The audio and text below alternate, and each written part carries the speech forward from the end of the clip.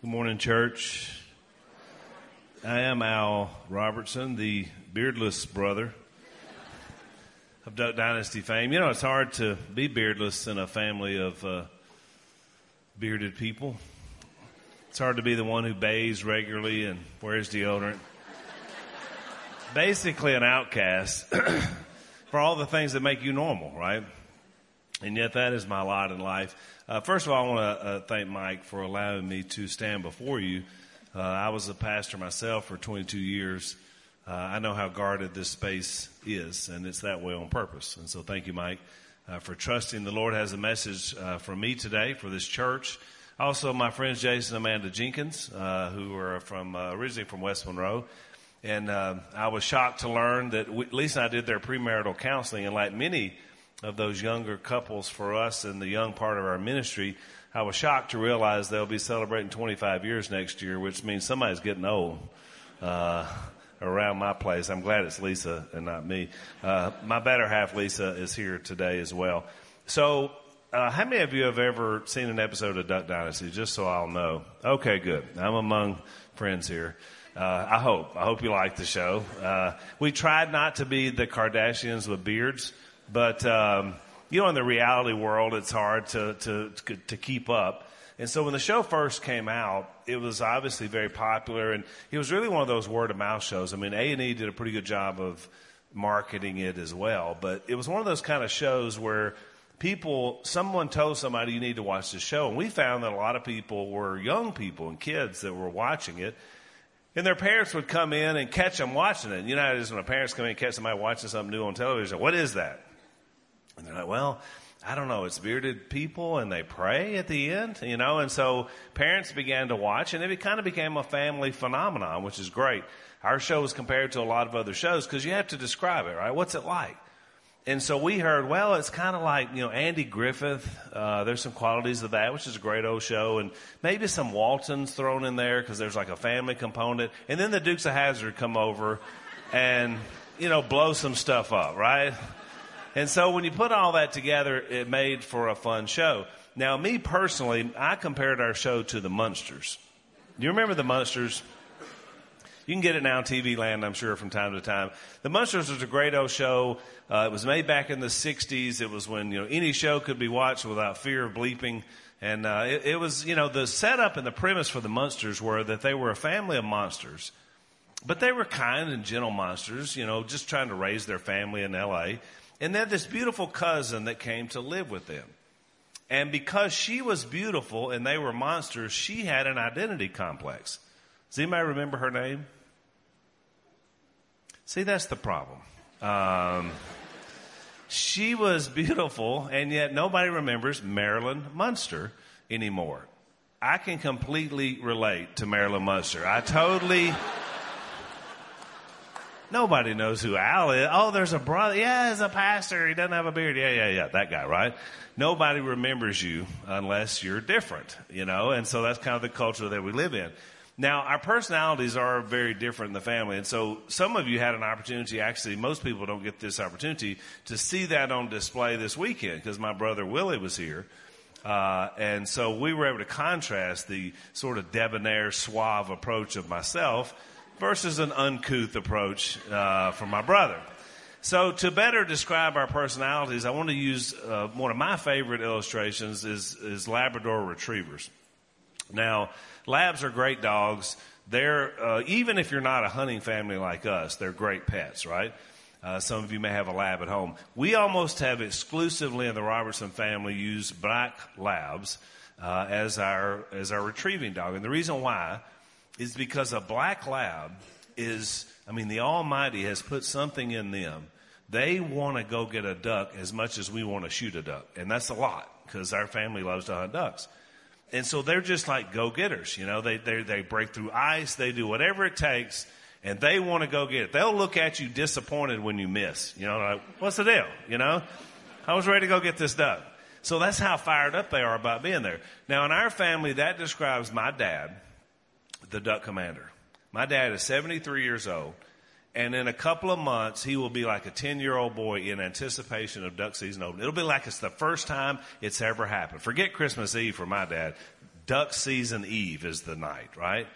And the reason why is he's a black lab. He loves it. My brother Jace, who's on our podcast that might mention as well, he's also a black lab. He hunts every single day. It's in his genetics. It's in his blood. Now, a yellow lab is a great hunting dog. Yellows can be champions. They go get ducks. They love to hunt.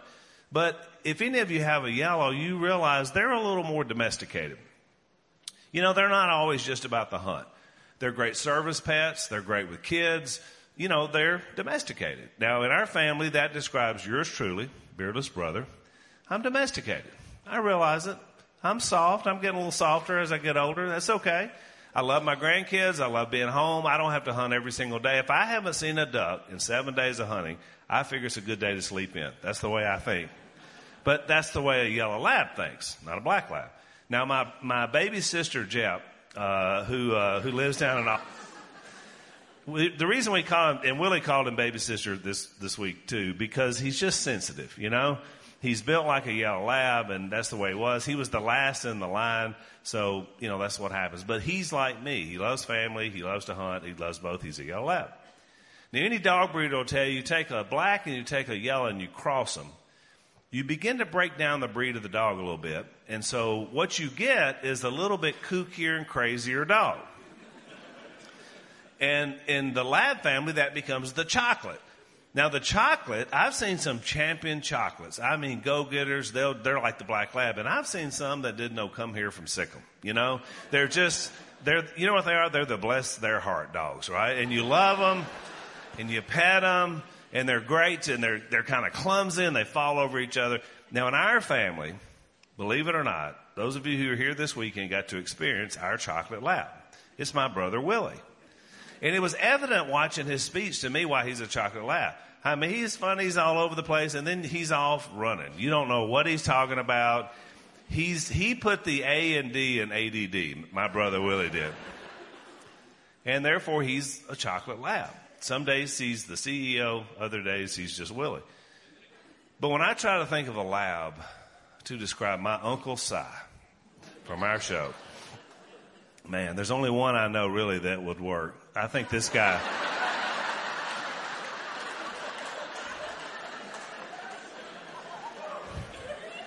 Well, it's confirmed you did watch the show. Now I know. Uncle Si. Everybody wants to know about Uncle Si. First thing, you look at a comparison picture of Uncle Si from 1968 when he was about to go to Vietnam versus today. The first thing that comes to my mind is the years have been unkind to Uncle Si. But Si is a great, godly man. He's been married to the same woman for 46 years now, Christine, and she's different like Si is, and they make it work. You know, that's kind of the way it is. Whenever the show first came out, Si was getting people thought, since Christine wasn't on the show, they thought he was a widower. And so we were getting marriage proposals all across America for little grandkids trying to fix up Si with their grandmother. Oh, she's great. You would love her. She's so funny. You know, she loves you on the show. And so Dad hears about this, and Dad tells me, I just happened to be on the set that day, and he said, have you been hearing this story about all these women around America sending marriage proposals to your Uncle Si? And I said, yeah, I've heard about that. He said, what is wrong with womanhood in America? I said, well, I don't know, but I'll tell you something even more strange. 90% of the marriage proposals come from the state of Alabama. So I don't know what that means, but everybody always laughs when I tell that true fact. I want to tell you a little bit about my dad this morning, because that's kind of where our story obviously begins in our lineage, in the Duck Dynasty family, and decisions that have been made. When my dad was sort of looked like an all-American type kid in the mid-'60s and was a football player at Louisiana Tech University, and then he became this duck man. And when you look at that comparison picture, I mean, to me, the first thing you say is, how does that happen? How does that transformation take place? You know, do you go down here to Bentonville High School and go into the guidance counselor's office as a teenager about getting ready for college, and you say, you know, I'm thinking about letting myself go. I'm not going to shave for the rest of my life. I won't cut my hair very often. Bathing and, all that'll be, as needed. And I'm going to become a huge success, a business success, and even a cultural success in the fact that I will be a leading voice in America for what's right and what's wrong. Because that's how I view my dad now. It's a cultural icon, a person you always know what you're going to get. My dad has a prophetic mentality. And look, prophets weren't all that popular, in the Bible, because they just spoke truth. And it wasn't always popular, and it was exactly what God put in them to say. And that's exactly the man that he has become. So obviously, in our family and from our perspective, this was a God-ordained transition to do something and to impact when a time when our culture needed it. And so it's not always the same way how God raises that up or raises a man up or raises a family up. I mentioned Dad was at Louisiana Tech University. His backup when he was there for the first 2 years, actually 2.5 years, was a guy named Terry Bradshaw, who went on to be a fair quarterback in his day. He won 4 Super Bowls with the Pittsburgh Steelers. If you watch Bradshaw now do an interview about Dad, and there's several out there on the internet, he'll say, I'm glad that dude decided to go chase ducks because I wanted to chase Super Bowls, and it was a lot easier for me to do that without him being in front of me. That's how talented Dad was. They honored them at Louisiana Tech about 4 years ago, and it was a great night because first time they had been together in 45 years. And, Bradshaw is from Shreveport. Dad is from a little town called Dixie, which is just up the road. And so there's 2 North Louisiana country boys who really made well in our culture. And it was really fun for me just to hear them tell stories. And you could tell they were still the same men in their hearts that they were when they came to Louisiana Tech all those years ago. That night, they also honored Dad with the 2014 Alumnus of the Year. And as part of that, they put you in the Louisiana Tech Alumni Hall of Fame, which is a big deal for the family. Wasn't such a big deal to Dad when they announced it because he's not really an awards guy. And so Dad, wasn't that enthused about it, but for Mom and I, for our family, it was a big deal. So they have a plaque that they have up in the Alumni Center, and they have all these people in there. And Bradshaw is there, and Carl Malone, and Kicks and Dunn, and other famous people that went to Louisiana Tech, and people of business and industry, and all these great things. So I went down to take a picture of this plaque to see it after it was put up. And so I looked at all these things, and it's over 100 of them that go back 100 plus years of university. And I'm looking and I'm seeing some people I recognize, a lot I don't. And I think, man, what a neat thing. First of all, I noticed no other picture looked like my dad. He was totally unique. Nobody else looked like that. And then the second thing, as I was reading, I looked at all the other plaques that were there. And I looked at Dad's, and of course, duck hunting icon, which when you're called the duck anything, that means you're an icon. I would argue he's probably the most famous duck hunter in the world. Of course, he's a television personality, and if it wasn't, let's face it, wasn't for the TV show and the success, he wouldn't be on the wall. But something has to get you there. But then the third thing was probably the most impressive to me. Because when I look at all those other names, I noticed my dad was unique in more than just the way he looked. On his plaque was the only plaque that mentioned the name of our Lord. Because that was and is the most driving force in his life. That's who he became, was a servant of Christ. And my dad, trust me, would never care whether he wound up on that wall or not. But Christ needed to be on that wall. It needed to be a reminder in our culture that there are things that are more important than my 401k, than all my accomplishments, and all the things that the world looks at and says, this guy or this gal is a success. Success is more, success is deeper. When you look at our family, there's a 2017 picture, this one I love to show. This was the last night that we filmed for the show. It was the series had ended, and we were doing our clip show where we were going back and sort of looking at the, retrospect of the show. And so someone from our crew captured this shot. You can see some cameras still in the scene. And so this was the last time we were together in 2017. And so when I look at this picture, and it's stately and it's laid out and it's balanced, and there's 3 generations there of faith, I look at this picture and I realize from the standpoint of a lot of people in our country and now around the world, because the show is global, they look at this family and they think, you know what?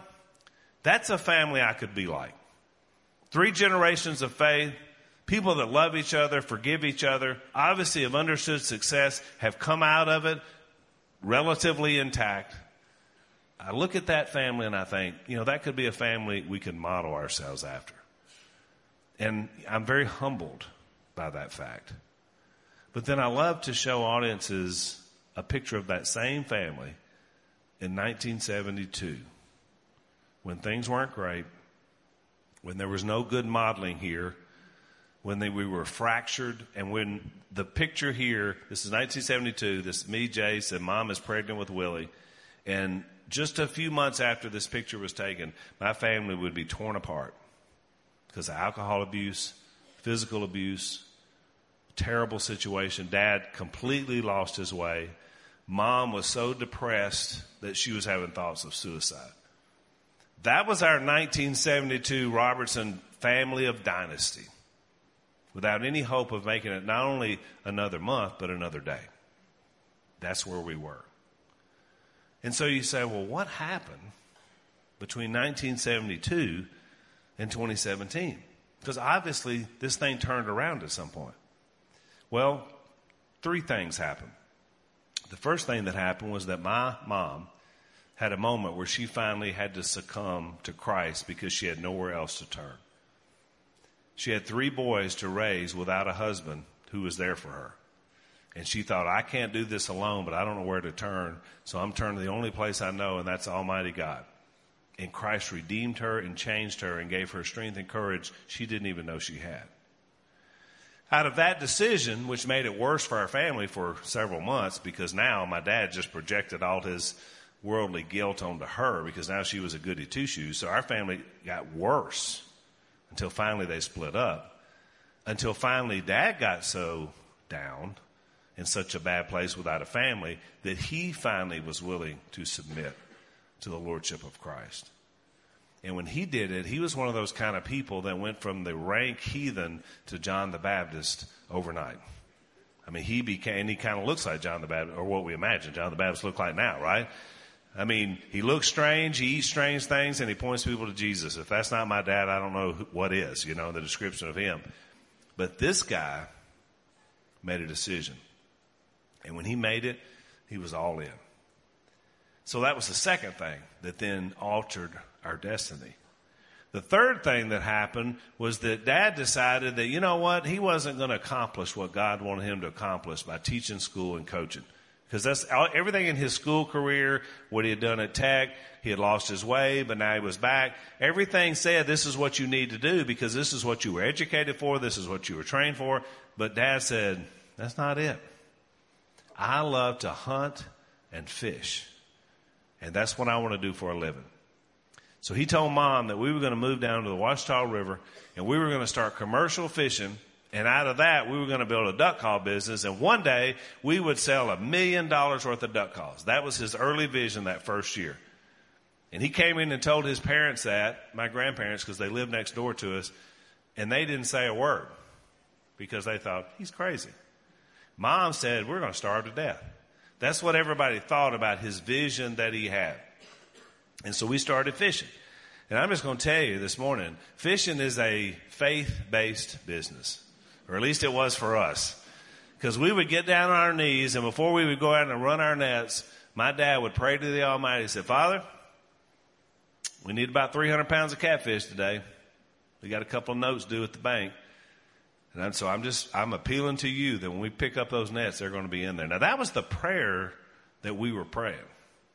We'd go out, we'd run those hoop nets, we'd get in, we'd load them in tubs, and Dad could usually tell from the tubs how much we had. Mom would take them in, she'd come back home and say, Miss Kay, how much we have?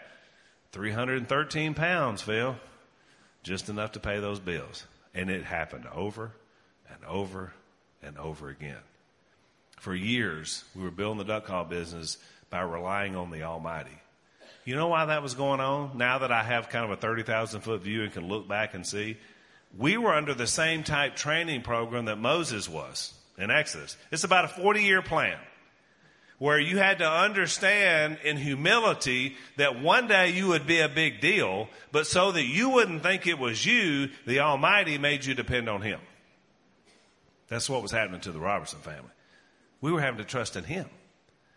See, He knew one day that 2017 picture would be there. He knew we'd be on national television. He knew there would be people that admired us. He knew we'd sell millions of books. He knew we would be telling His story. He knew that we would be in front of thousands of people.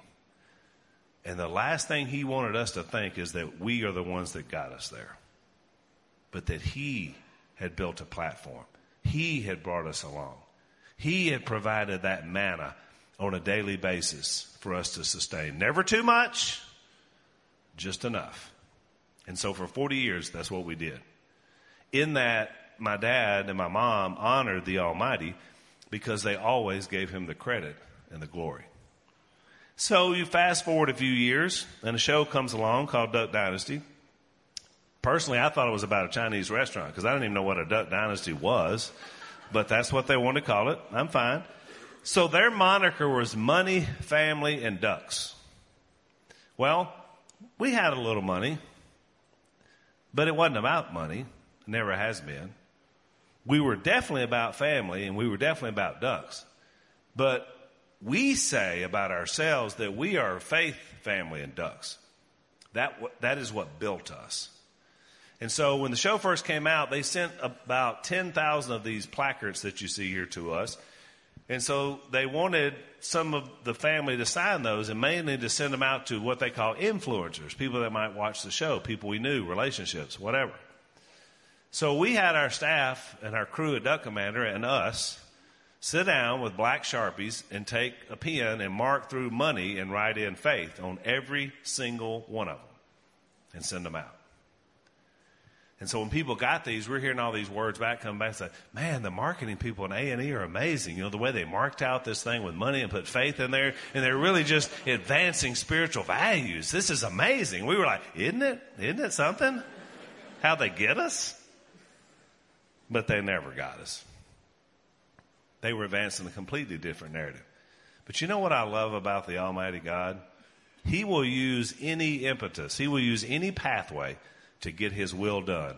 Even a corporation in New York and a production company in L.A. and a bunch of rednecks in Louisiana that give Him glory. You talk about our Bermuda Triangle that's going on there. And yet the Almighty used us to glorify, to call His name. We had the prayer at the show, on the show, that really became the calling card of the show. And the reason it was, you know why that prayer wound up on the show? Because that's what we did every time we ate. That's what Dad said. We got together. They weren't sure what to do. And he said, we pray before we eat. Oh, okay, let's try that. And that became the iconic moment of the show. That's because God's name was always destined to be glorified through what He had raised us up to do. That was the point. My episode, the first episode on the show it was the season 4 premiere, and it was called Till Duck Do Us Part, which is arguably the most beloved episode of our series. It was about Mom and Dad's 50 years together. And those of us who had lived all those early years that I showed you that picture of, this episode was very special because it reminded us that God had been there all through the process. Well, they needed a pastor to be able to say the vows, and who better than the beardless one who hasn't been on the show yet. And so that night when that show aired, it still is the highest rated cable reality television show ever. 12 million viewers tuned in that night. Ratings phenomenon. Even the entertainment media that hated us had to acknowledge something's going on with this show. Now, I told Willie, since this was my debut and it was the highest rated show ever, I seem to link those two together. And my comment was, if you had had me on this show from season 1, there's no telling where this thing could have gone, right? America wanted some beardlessness with their beards. But it was very special, and I was glad to be a part of it. It was also a reminder to me that I hadn't always been the man I needed to be through the process of our family. Early on, my mom depended on me. I helped take care of my brothers. I was her rock when Dad couldn't be there. I think, unfortunately for me, because I had so much responsibility early, instead of that forging me into the man I needed to be, when that pressure relieved, when Dad and Mom got it straight, I was aimless. And so I started wandering in my heart. And so when I was a teenager, I lost my way. It started when I was about 14. I was a double secret agent in the church, sitting on the third row with the other youth group kids, singing the songs, looking great. Everybody thought I was a great kid because I smiled at the right people, but I wasn't. Jesus describes it as a grave where inside there's just a dead man's bones because there's not a heart that beats for him. So by the time I got to my senior year in high school, I was lost. I had lost my way. My double life caught up with me because usually you have to make a decision at some point who you're going to give your allegiance to. And so I was put in that position because my lifestyle had finally come out. And so my dad sat down with me and said, you got to make a decision, son. You can stay with us and you can change your lifestyle, or you can hit the road and you can give it your best shot. I was 17 years old. I just graduated high school. I was full of vim and vigor, and I thought I knew better than anybody else. So like the son in Luke 15, I decided to go to a distant country and squander the spiritual wealth that God had given me. A changed family, a wonderful church, so many good things. And I was so selfish. I was dating a girl at the time who was crazy about me. She loved me. I broke her heart. I left her there in West Monroe, and I took off. And my distant country was a place called New Orleans, Louisiana, which is a lot of place to squander good gifts. I lost my way. I became involved with a woman who was married, and I told her I was 21 when I was only 18. She told me she had been separated from her husband for a long period of time. We were both lying, and it caught up with me on a city street in Kenner when this jealous husband tried to take my head from the rest of my body with a crowbar. Now, you know, some people get so hard-hearted and hard-headed that it takes a crowbar from the evil one to wake them up. That's what happened to me that day. I was fortunate I wasn't killed, obviously. But sort of in that bewildered state, I sat down on the corner, and there were police cars there, and everybody left. This guy was a drug informant. It was just a whole big story. It was ugly. It looked like a scene out of a movie. Until finally it was just me, my beaten up car, my beaten up body, and one police officer sitting next to me.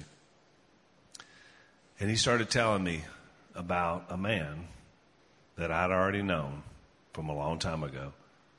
A man that could change hearts, change lives, and change destinies. Man, I'm so forever grateful for that police officer. I don't know who he is. I'll find him in heaven. He's one of the first guys I want to look up and say, you know what, I heard you that day.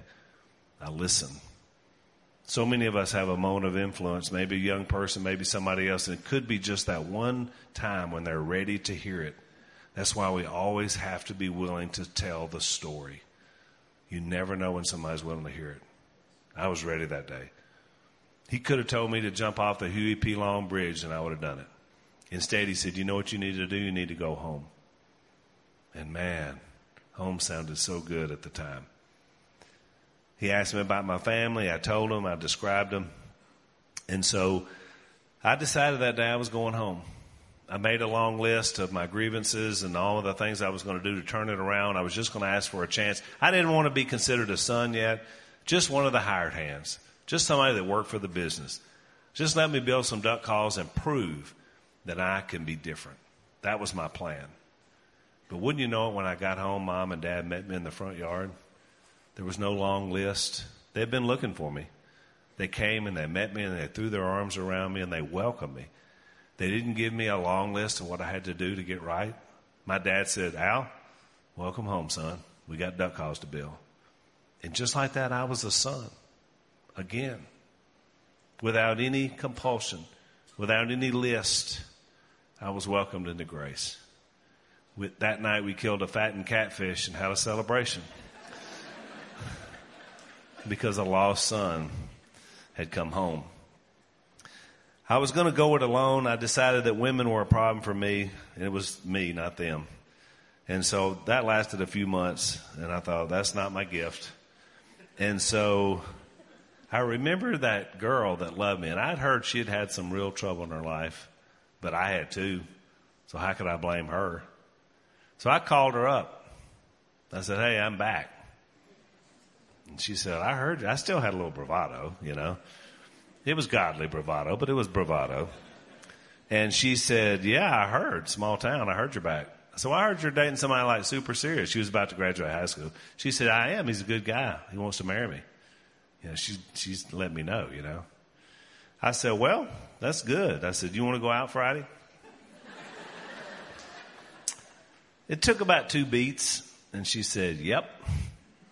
And that poor guy never had a chance.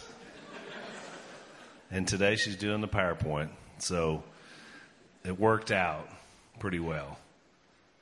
We had made a decision. I told her about my life change, and she said that sounded really good because she had always seen more in me than I saw in myself. And so we started talking about dating, and we did. And then we started talking about getting married, and that time shortened down a lot because, you know, when your biology starts taking over your theology, you have to, you know, decide maybe we need to go ahead and get married. And so a few months later, we did. And we started our life together. And what a life it's been. We took a lot of baggage into our relationship, some stuff we had to sort out and deal with. We talk about it a lot in our books. But the Almighty's been with us the whole way.